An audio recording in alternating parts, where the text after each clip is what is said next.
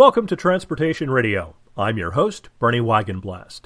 Rachel Male was named the Executive Director of Operation Lifesaver last fall. She previously served as the Interim Chief Operating Officer for the organization. Operation Lifesaver was created in the 1970s with a mission of reducing crashes at grade crossings and saving lives by eliminating trespassing on railroad property. It does this primarily through educational programs and increasing awareness. Rachel, thanks so much for joining us here on Transportation Radio. Thanks so much, Bernie, and thanks so much for having me on the show, and Happy New Year. I'm so happy to be here. Glad to have you here. Well, one of the things that we want to start off with, for those who aren't familiar with you, is telling us a little bit about your background. Tell us how you got involved with OLI and what you were doing before you joined OLI, please.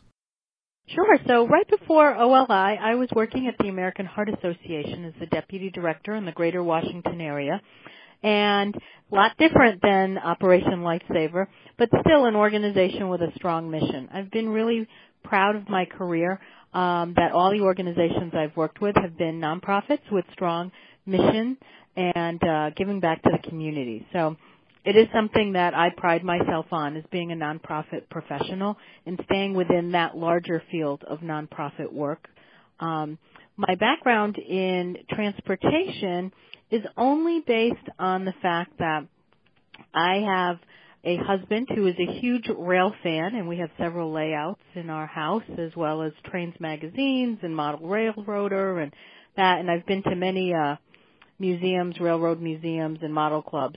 But I also I was appointed by our county executive to sit on our pedestrian, traffic, and bicycle safety commission in my county, because I am an avid public transit person, and I walk pretty much all over if I can't take public transit.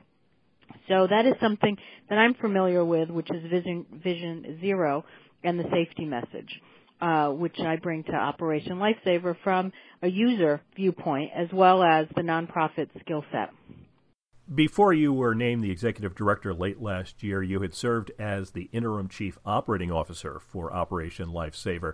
What attracted you to Operation Lifesaver in the first place? You talked a bit about your background and your husband's interest in trains and the fact that you're a big user of transit, but the leap from being involved with the American Heart Association to an organization like OLI, two totally different areas, at least in terms of what their interests are, but I would imagine some of the same skill set is still very important for both organizations.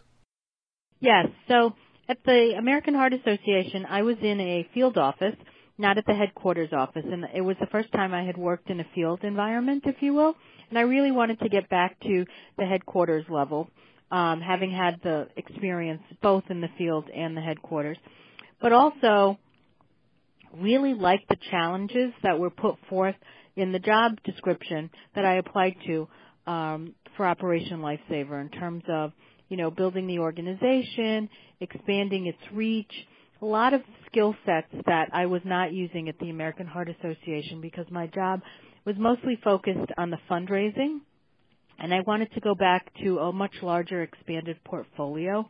I had a great experience with AHA, and it really fine-tuned my fundraising skills, but I missed the management and the visioning and the strategic planning that comes with a more broader scope as a nonprofit professional.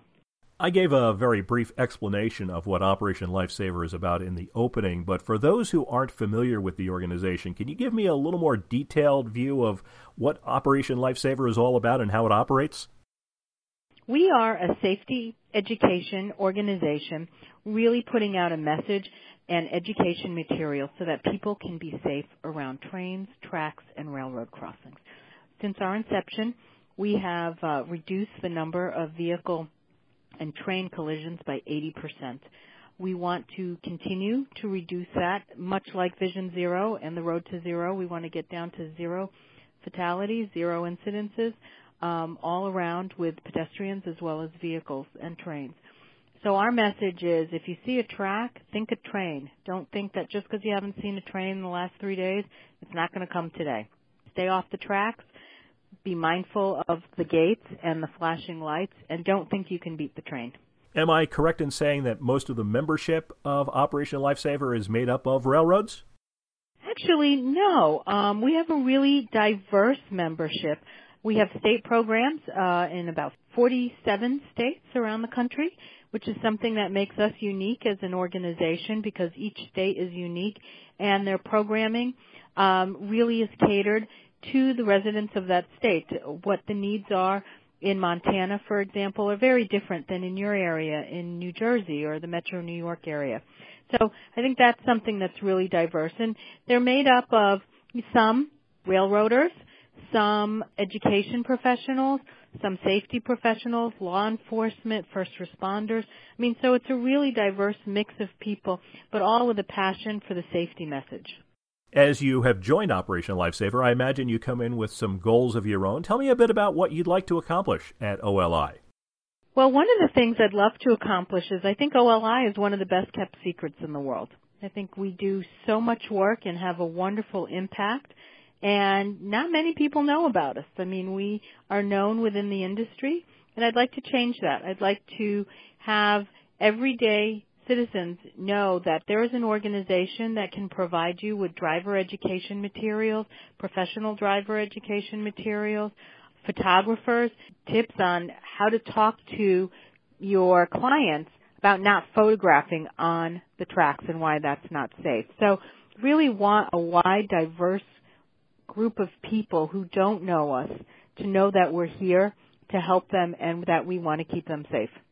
One of the things that we've heard a lot about recently, and especially at the end of 2018 as the deadline came up for railroads to have positive train control on their tracks, does that change at all what you're doing with Operation Lifesaver? Obviously, your goal is primarily education, but does the technology fit in with that in any way? You know, as it relates to that, no, because we want everyday citizens, when they see a track, to think a train.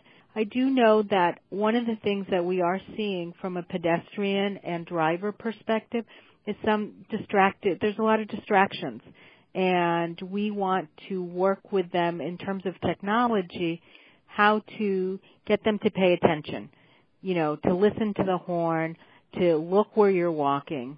And when it comes to, again, the educational aspect, you mentioned how things could be different, say, in a metropolitan area such as New York City versus Montana. In a metropolitan area, you have a lot of transit systems, subways, things of that sort, light rail. How does that change the educational message when you're dealing with people in a more urban area where you have these kinds of transit systems that are running on rails versus more wide open areas where it's primarily freight traffic that is the biggest concern?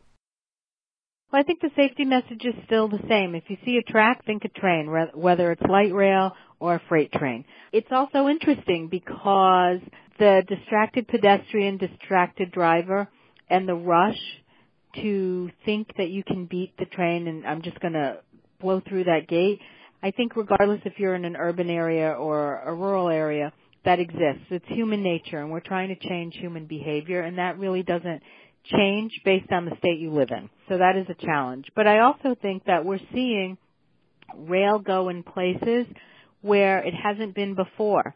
So for example, we've got new tracks coming down in Florida, parts of Texas, and in California. So we have to educate people who are not familiar and haven't grown up with tracks and rail in that area on how to be safe around there. In the metro New York area, you know, the subway's been there certainly before I lived there growing up. So it was part of your everyday existence. You know, you don't stand too close to the edge of the platform. And, you know, back then we didn't have earbuds, you know, but how you grow up and how you learn is different at different ages and what you're used to. So in Florida, Texas, and California, we're teaching people who grew up without rail to be mindful of rail tracks. You had mentioned that one of the things that you want to do is increase people's awareness of Operation Lifesaver. For folks who are listening to this, how can they find out more about Operation Lifesaver and perhaps even get involved with it? Well, one of the best places to get more information about Operation Lifesaver is on our webpage, which is www.oli.org. And not only is there a wealth of information on how to get connected with the national office, it also can connect you to all our state programs and our state coordinators who run the program in your state. So it's a wonderful way for your listeners who are so involved in transportation around the country to really get to know what's going on the local level. There's also resources and videos for, as I mentioned, photographers, professional drivers, new drivers, educators for school-age children. So there's a wealth of information for everyone who not only want to get involved, but spread that safety message. Well, we've been talking today on Transportation Radio with Rachel Male. She's the Executive Director of Operation Lifesaver. Rachel, thanks so much for being part of the show today. Thanks so much, Bernie, and I look forward to meeting you and hope to see you at some of our OLI events, especially up in New Jersey with our state coordinator, Todd, there.